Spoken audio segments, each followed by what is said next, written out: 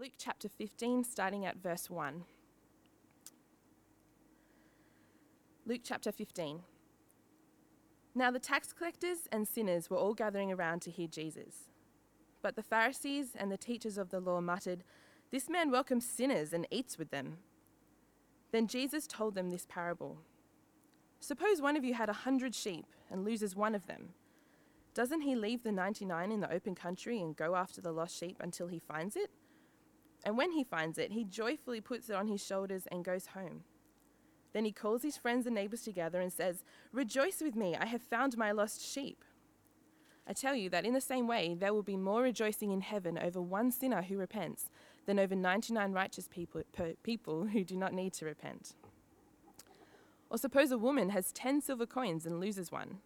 Doesn't she light a lamp, sweep the house, and search carefully until she finds it? And when she finds it, she calls her friends and neighbors together and says, "Rejoice with me, I have found my lost coin." In the same way, I tell you, there is rejoicing in the presence of the angels of God over one sinner who repents. Jesus continued, "There was a man who had 2 sons. The younger one said to his father, 'Father, give me my share of the estate.' So he divided his property between them. Not long after that, the younger son got together all he had, set off for a distant country, and there squandered his wealth in wild living. After he had spent everything, there was a severe famine in the whole country, and he began to be in need. So he went and hired himself out to a citizen of that country, who sent him to his fields to feed pigs. He longed to fill his stomach with the pods that the pigs were eating, but no one gave him anything. When he came to his senses, he said, 'How many of my father's hired servants have food to spare, and here I am starving to death. I will set out and go back to my father and say to him, "Father, I have sinned against heaven and against you. I am no longer worthy to be called your son. Make me like one of your hired servants." So he got up and went to his father. But while he was still a long way off, his father saw him and was filled with compassion for him. He ran to his son, threw his arms around him, and kissed him. The son said to him, "Father, I have sinned against heaven and against you. I am no longer worthy to be called your son." But the father said to his servants, "Quick, bring the best robe and put it on him. Put a ring on his finger and sandals on his feet. Bring the fattened calf and kill it. Let's have a feast and celebrate. For this son of mine was dead and is alive again. He was lost and is found." So they began to celebrate. Meanwhile, the older son was in the field. When he came near the house, he heard music and dancing. So he called one of the servants and asked him what was going on. "Your brother has come home," he replied, "and your father has killed the fattened calf because he has him back safe and sound." The older brother became angry and refused to go in. So his father went out and pleaded with him. But he answered his father, "Look, all these years I've been slaving for you and never disobeyed your orders. Yet you never gave me even a young goat so I could celebrate with my friends. But when this son of yours, who has squandered your property with prostitutes, comes home, you kill the fattened calf for him." "My son," the father said, "you are always with me, and everything I have is yours. But we had to celebrate and be glad, because this brother of yours was dead and is alive again. He was lost and is found."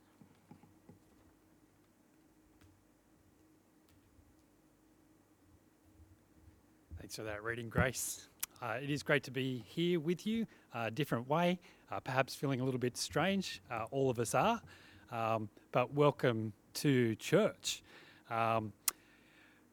In terms of the website, there's going to be regular updates on that, so please do keep going there for more information that we'll be providing on an ongoing basis. That'll give you updates of what things are still running, what things are potentially being shut down. We'll be keeping our eyes on the media, same as you are, to be able to know that. Also, on the screen will come up the text number. You can write in questions after the sermon that will go to the Deeper podcast for you to be able to ask further information, if there's things that are raised by that you want to comment on, then please feel free to do that. That's going to be something that we continue to use and potentially modify over time to be able to provide further resources, provide further information about missionaries. So there's a whole lot of things that we're thinking through about how to use these resources that we've already started using, but working out how to use them in an even more effective way long term. As Rod said, we're continuing our series, Radical, looking at Luke's Gospel, chapters 13 to 16. We're coming towards the end of that, chapter 15. This is the biggest chunk of text that we've looked at, and you might be asking the question, why are we looking at so much in one piece? Hopefully that'll become clear as we go. I, as we always do, recognise that we need God's enabling if we're to understand what He's saying to us in His Word. And so I invite you now to join with me in praying, asking both for His help to understand and ability to actually put this stuff into practice. So will you join with me as we commit this time to God? Lord God, we do thank You for the opportunity we've got for technology that allows us to meet, even though we can't meet in person, with the normal group that we would meet with. Thank You that we've got Your Word, that we can still continue to meet around it and think about how it applies to our life in new situations. We pray that as we're thinking through this passage, a familiar passage, that You'd give us insights not only into what it means, but the things that need to change in our own lives, that You would point out things to us that need to be strengthened, things that need to be removed from our lives, attitudes that need to be altered, so that our lives would truly be honouring to You in all that we do, think and say. So we ask, even in the midst of change, that You'd be at work in us and even use this change, this new feeling and situation to do Your good work in us. We pray it in Jesus' name. Amen. Now, I'm not what you would classify as a party person, but I can still remember getting up early one Friday morning in September, way back in 1993. Extremely early that was. It was just after midnight. Later that day I had to go to an anatomy exam, but I wasn't up early to squeeze in some extra study. I had something much more important to do. I was going to a party.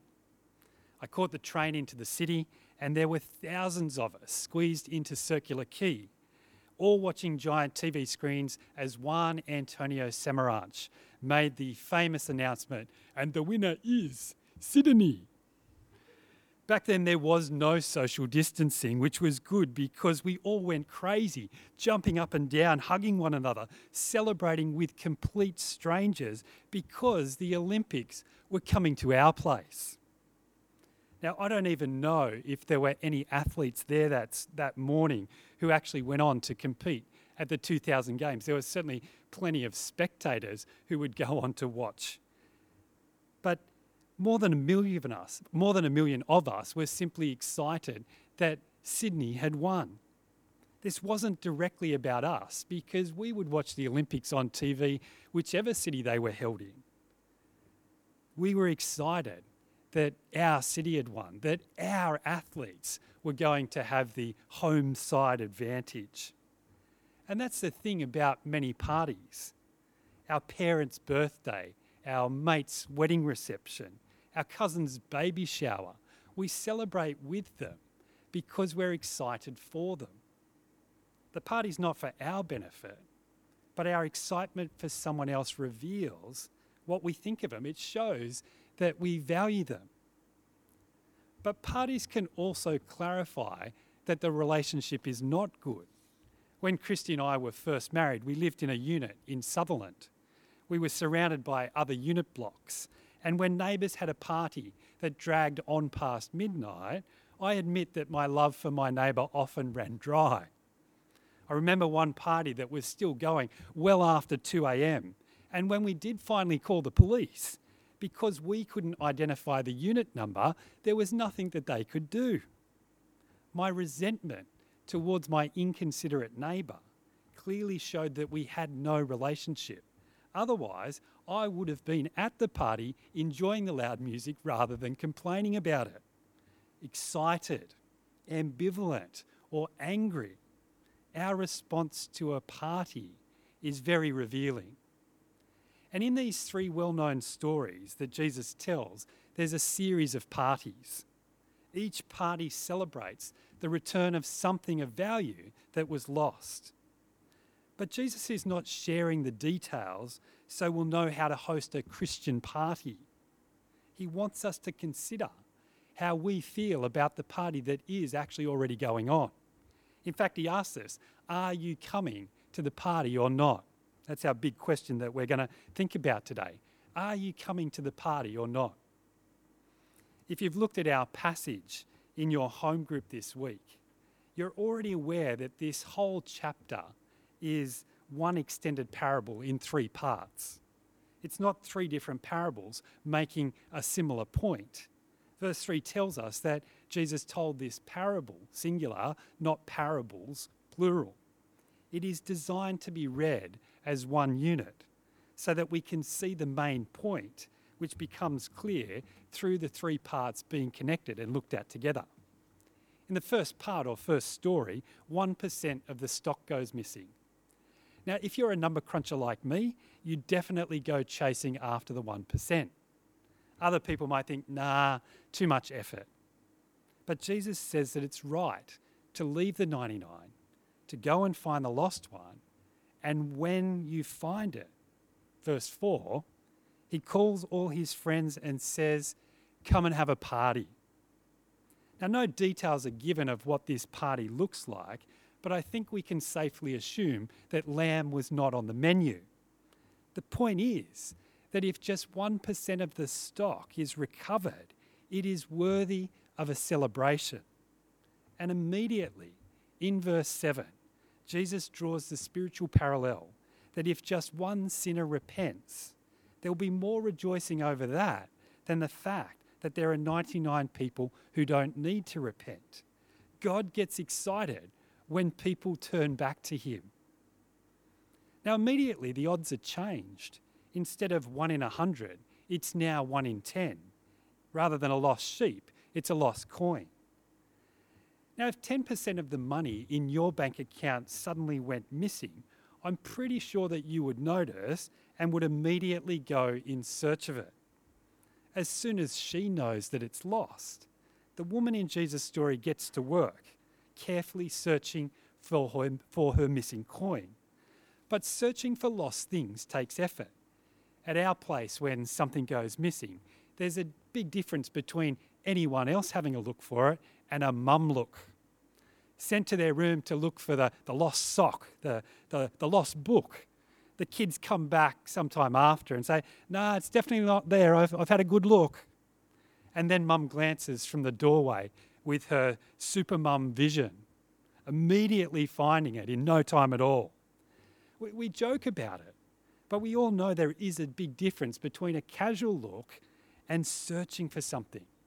We search for something which is lost that's valuable to us when we're desperate to get back that thing which is lost. And notice that Jesus again makes the spiritual parallel, showing just how valuable the return of a lost sinner is to God.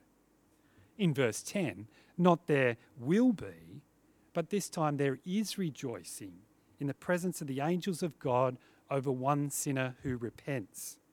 So good is it when people come back to God that the angels start to party. In verse 11, Jesus continues, changing the odds yet again. Now it's 1 in 2. This third part of the parable is far longer than the first two parts, but it follows the same basic structure. There's something of great worth that's lost, that which was lost is found, and there's a big party to celebrate it coming back. But this third part goes into much more detail, and there's also a number of variations on the first two. Like the other stories, it begins with the youngest son getting lost. But it's not quite so simple this time. It's not even an accident. His request, in reality, says to his dad, I wish you were dead. See, in that time, you didn't need to read the will. The two brothers knew exactly what was coming to them when their father eventually died. But as far as the youngest son is concerned, His relationship with his dad means so little to him that he would prefer the money that he will get than the ongoing relationship with his dad. Perhaps they did have skiers back then in Jesus' time, not snow or water skiers. It's a modern acronym applied to retired parents spending the kids' inheritance, SKI. This son gets in early so that he can get as much for himself as he possibly can. And amazingly, the dad in Jesus' story accepts his son's request. The son soon goes off to a faraway land and wasted his money on wild living. That's actually what the term prodigal means. Not to come back, but to recklessly squander what you have. The prodigal son, that is the reckless, wasteful son, has his own party on his own terms. Interestingly, no details are given about the party. How bad was he? Did he do drugs and alcohol? Was he hanging out with prostitutes, as his brother will later accuse him of? Did he ever wonder regretfully if what he was doing was actually wrong?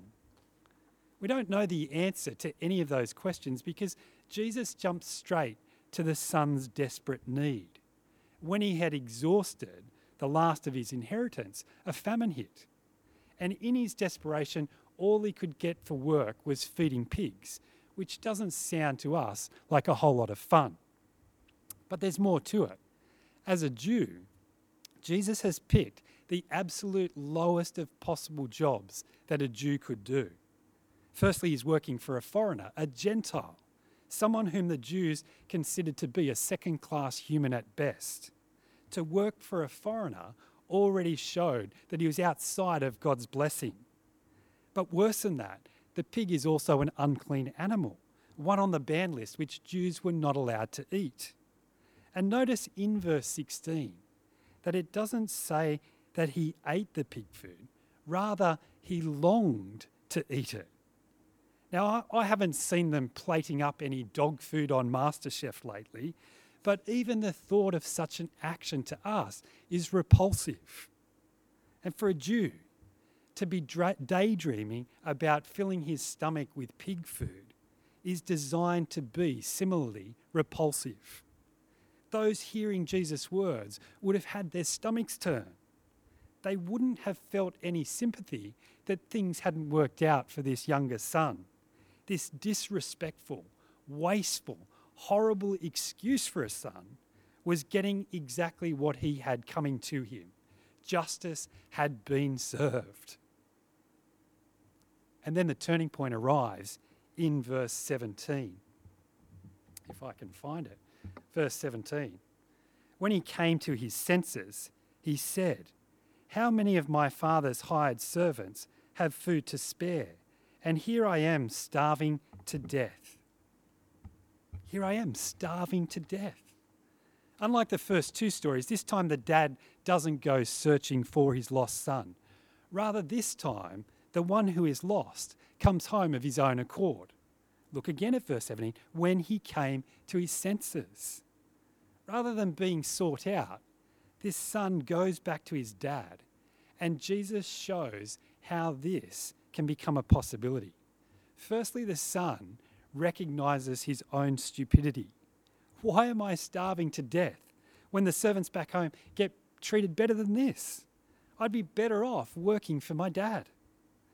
And so he rehearses a speech that is theologically perfect. I've sinned against heaven, that is, against God. He recognizes that his treatment of his dad is actually offensive to God. For starters, he's broken the fifth commandment. He continues, "And I've sinned against you, Dad. I'm no longer worthy to be called your son." Too right, we echo. He's finally beginning to understand just how good his dad actually is. "Make me like one of your slaves." Yeah, that's more than you deserve. It's a nice speech, an accurate speech. And when he knows what he needed to say, he got up and set out for home. But, and we know what happens. The father has been watching for his son, longing for him to return. And while the son is still a long way off, the father runs to his son, embraces him and kisses him. And the son's speech is cut off before he can finish it. Quick, get the best robe. Not just any clothes, the finest ones we have. Put a ring on his finger, a symbol of authority and of wealth. Put sandals on his feet, dress him up. Bring the fattened calf and kill it. Let's have a party. My son was dead, and now he's alive. He was lost, and he's found. And the party begins. All three of these stories can and are used as illustrations of explaining what it's like for people to become a Christian, a follower of Jesus. It's a helpful summary to say that becoming a Christian is going from being lost to being found. The third part of the parable in particular illustrates a range of aspects that summarise what takes place in this process. All of us begin life in a relationship with a loving Father, yet all of us have turned our backs on God. Some do it blatantly, like the younger brother, living a wasteful life. Others just get on with life and live as if God isn't there or as if he doesn't matter. Either way, the truth is that we've all turned our backs on God, and as a result, we're lost, far away from him. Like the younger brother, we need to realise the foolishness of rejecting our ever-generous Father. If we will just humble ourselves and return to him, God is waiting with open arms to welcome us back. And he has us back, not as hired servants, but as children, privileged children, loved children. And yet, while all of those things are present in Jesus' parable and are worth an extended pondering upon, they are not Jesus' main point. If you look back again at verses 1 to 3, the reason that Jesus told this parable is not to explain how to become one of his followers, but because the Pharisees and teachers of the law were muttering about Jesus' acceptance of sinners as his followers. Luke uses two terms in verse 1 to describe these people that were coming to Jesus: tax collectors and sinners.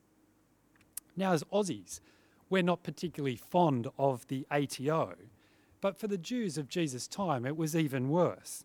The tax collectors were collecting money for the Romans, the enemy occupying force who'd taken over their country.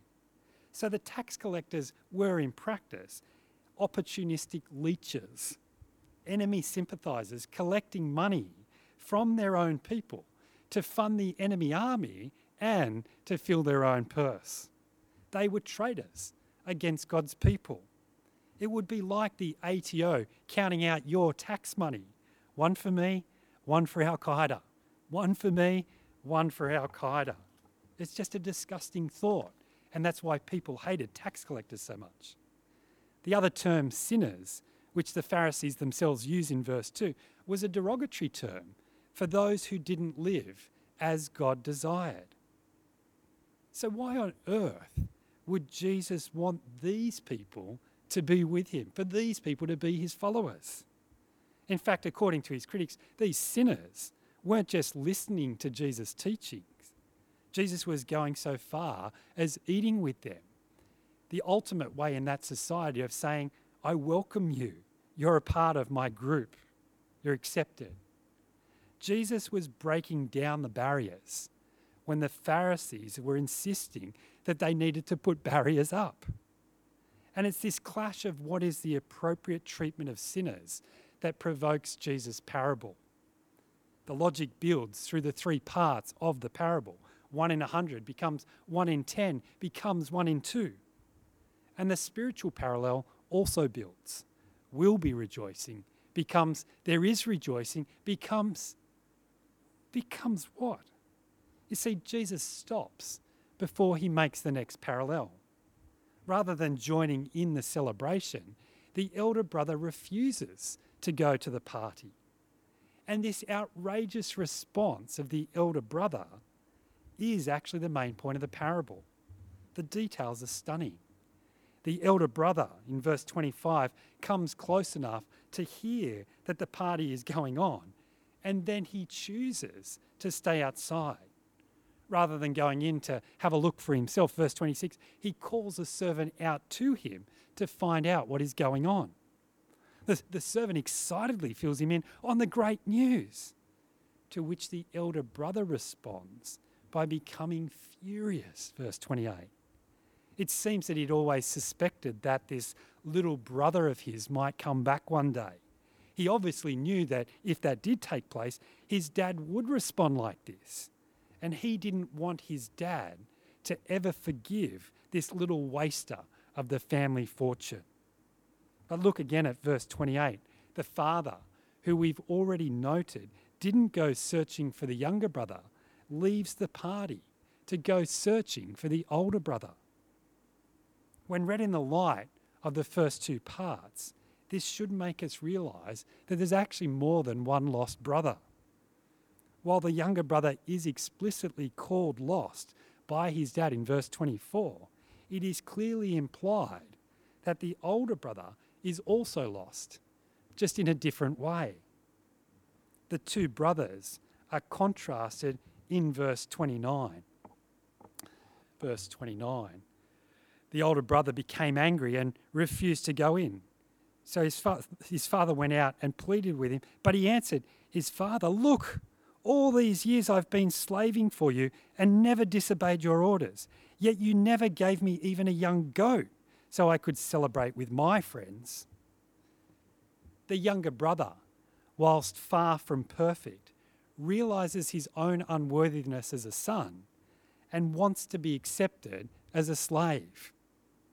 The elder brother, who is a son, thinks he has been perfect and yet considers himself to be treated like a slave. It's the classic ironic reversal. But the older brother's not just resentful of his younger brother. He goes on to complain that his dad is stingy. His dad, the one who holds no grudges. His dad, the one who treats servants so well that it can bring people back to their senses. But the elder son ignores all of that and focuses solely on himself.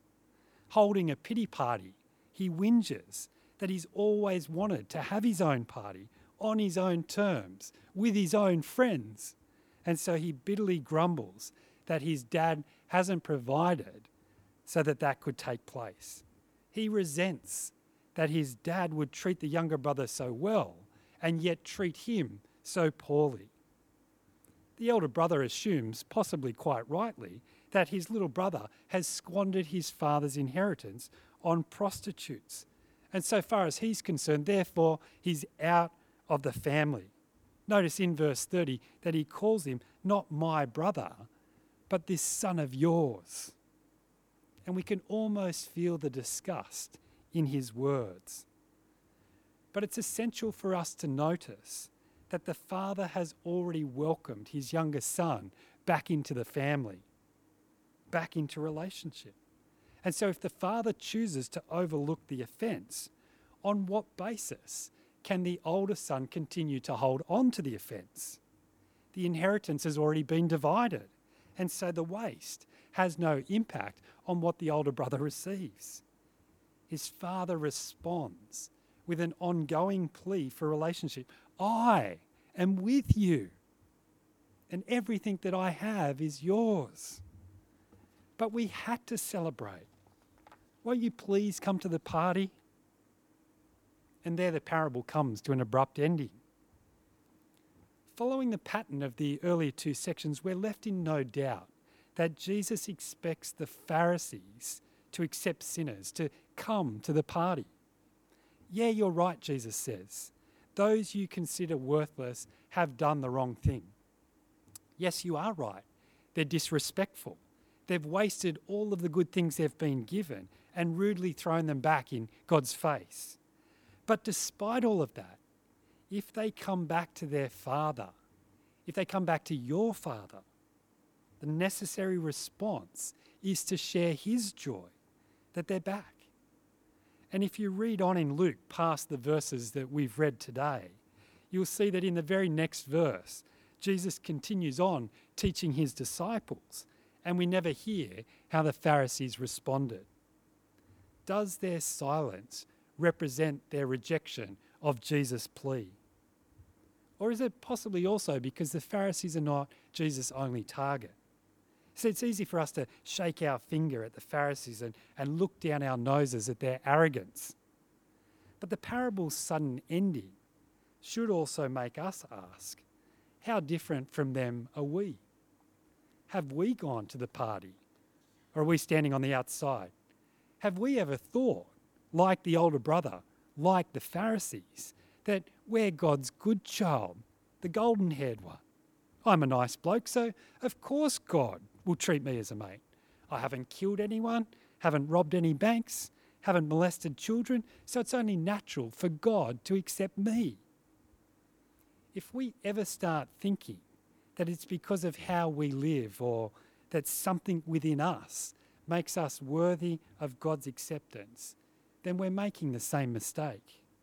And from Luke 15, we should hear the stern warning from the Son of God himself that we are not good enough.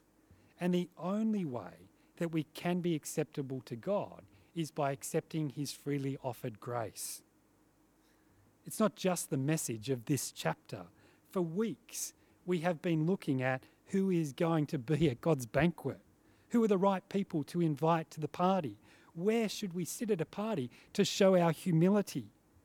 And Jesus has consistently stunned us with the surprising truth of who is invited, who is welcome, who will enjoy life with God forever. The only way to be saved is by grace. We need it, and it is extended to others. And that's where there's a further danger that we can fall into. Perhaps we are ones who have realised our need for God's grace, but then we've thought that somebody else doesn't deserve to be one of God's children because of all the wrong they've done or the beliefs that they hold to. Sure, Aussies need to trust in Jesus, but those Muslims, they're terrorists and fundamentalists. Why would God be interested in them? Oh, sure, us evangelicals are okay, but I'm not sure about those others down the road. Can you see that if we ever start thinking like that, we're making a similar mistake, thinking that they're not worthy because of what they do, but we are. We usually call these three stories the parable of the lost sheep, the parable of the lost coin, and the prodigal son. And we assume that the lost son is the younger one. But which son is more lost according to Jesus? If we will listen carefully, the son that is most lost is not in the end the one who wasted his father's money on wild living. The respectable son, the one who stayed at home and did everything that he was told to but wouldn't come to the party, is the one who is in the end in the worst state. He is lost, and he doesn't even realise it to come back home. Now, I assume that everyone has lost something of value. Many of you have probably had that sinking feeling as you realise the assignment due in a few days has disappeared and been deleted. The computer crashes and you've lost all your emails and your photos. If we get them back somehow, our tech mate helps us out, and we get them back, we're elated. Sometimes we can even feel this elation for others. While I imagine that none of us actually threw a party, do you remember how you reacted when the Thai boys were rescued from the cave? People we never met and probably never will, but how excited were we for them, for their parents, that they were rescued from almost certain death? Like I said at the start, the thing about celebrations is our excitement for someone else reveals the status of our relationship with them, what we think of them. The problem is when we don't react like that. When we hear the latest news update about another boatload of refugees and we respond, not yes, more people rescued from certain persecution, perhaps even saved from death. Instead, we think, oh no, here we go again. Another boatload of riffraff that we're going to have to look after with my taxes. Can't that jolly government do more to keep them out? So long as there is no cost to me, I'm happy for people to be rescued. But the moment that it could have implications on my wallet, the joy fades pretty fast. Now, I know that immigration policy is more complicated than just opening the doors wide open for whoever wants to come in. They've closed up even more tightly. And in the end, whether or not you agree with my political application, I'm not going to fight too hard with you about. But the spiritual application is undeniable. Not one of us deserves to be in God's family. Yet when Jesus died and rose again, he made it possible for each one of us to return to God, our Creator, our heavenly, loving Father. Not because we were good enough, but solely because Jesus died in our place, taking the punishment that we deserved for rejecting him. Have you accepted his gift? If you haven't, then you are still separated from God, not a part of his family. And when you stand before him, which you will either do after you die or when he returns, you will have nothing to offer him that will make you acceptable to him. Jesus has made it possible, but have you accepted the gift? Don't just write this off as religion. This is a matter of eternal life or death. And if you are already in the family, though you may or may not become a refugee advocate, do you join in the party when you hear that sinners are coming back to God? Or does your attitude to those who currently don't know God reveal something about yourself that you may not have realized before? Do you have a heart like God's, or do you have a heart like the Pharisees? Are you searching for the lost, even if it costs you? Are you at the party, celebrating those who've returned, or are you refusing to attend? Let's pray. Lord God, we do thank you for your word. We thank you for this familiar parable, which teaches us new things as we take the time to stop and reflect on us. They're not necessarily easy things to hear about ourselves. It reveals our attitudes can be wrong, that we can take things for granted, that we can think wrong things about ourselves and wrong things about others. We recognise that we can't do anything to change our own heart, to be willing to be joyful when people come back. And yet I pray that we would understand the incredible nature of your grace, the mercy that you have for everybody. And I pray that that would transform us, that it would make us people that are desperate to do whatever's needed to bring people back, that we'd be excited and joining the party, that there are people even now coming to know you, and that there's celebration in heaven because that's taking place. May we join you in your party. We pray it in Jesus' name. Amen.